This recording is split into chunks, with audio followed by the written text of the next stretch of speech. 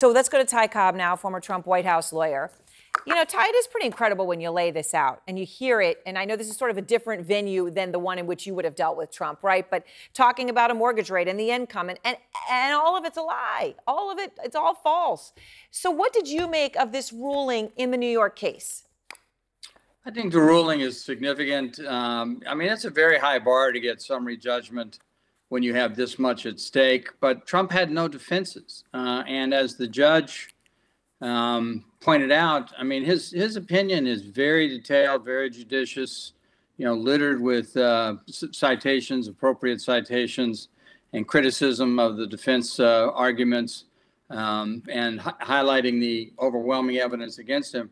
But he basically points out that Trump relentlessly, as you have highlighted, puts forth claims that simply are not true, that have no foundation, that cannot be supported by the facts.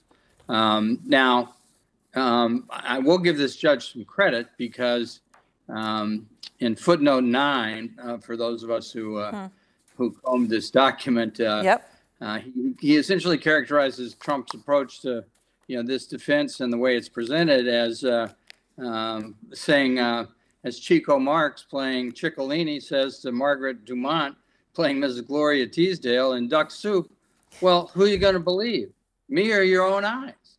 Yeah, I mean, and you point out the footnotes.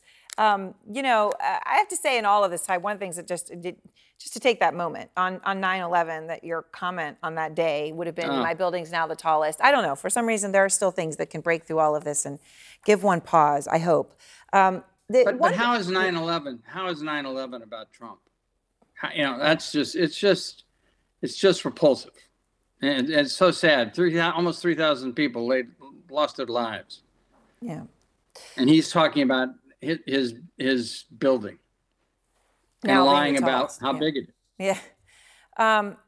Ty, so one of the things that some of the New York attorneys were saying is that it was highly unprecedented in this judge's ruling to sanction Trump's lawyers, to actually sanction them. 5 of them were sanctioned in the case and ordered by the judge to pay $7,500 apiece. It's not the amount, it's the fact that it happened, right? It just doesn't happen. One of those attorneys, Chris Kise, is also representing Trump in the federal documents case. And yet, amidst all this, Trump adds 2 new lawyers to his legal team today. Are you at all surprised that he continues to add new lawyers when so many have gotten in trouble for working for him? Never mind these sanctions. I mean, look at Eastman, Giuliani, Chesbrough, right? No, that's true. And I think the significance of the sanctions is it highlights yet again, the extent to which Trump, pushes his lawyers out there in a way that forces them to lose their own credibility. For a judge to sanction a lawyer is not an easy act. It doesn't happen that often. And this just highlights again, the frivolousness of most of Trump's positions, just as Judge Chutkan's order today highlighted the frivolousness of his efforts to recuse her. And let me ask you about that ruling.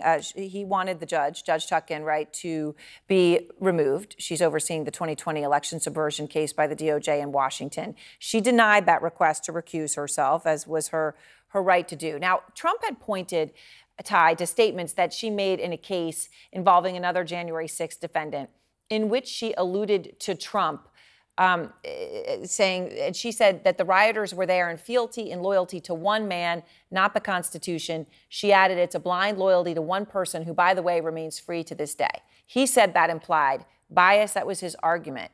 Was her decision today the right move, or does this open the door for Trump down the road?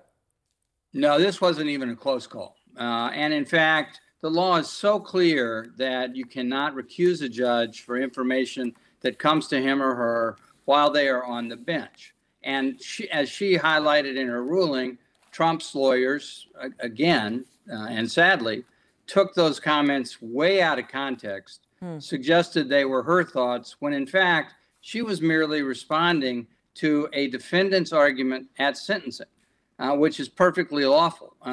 There was never a basis to recuse her. I think you will see other attempts by Trump to attack the judge and get rid of her. I think the whole argument over the gag order is designed to ultimately try to provoke an opportunity to mandamus her and try to get rid of her that way, that will also fail.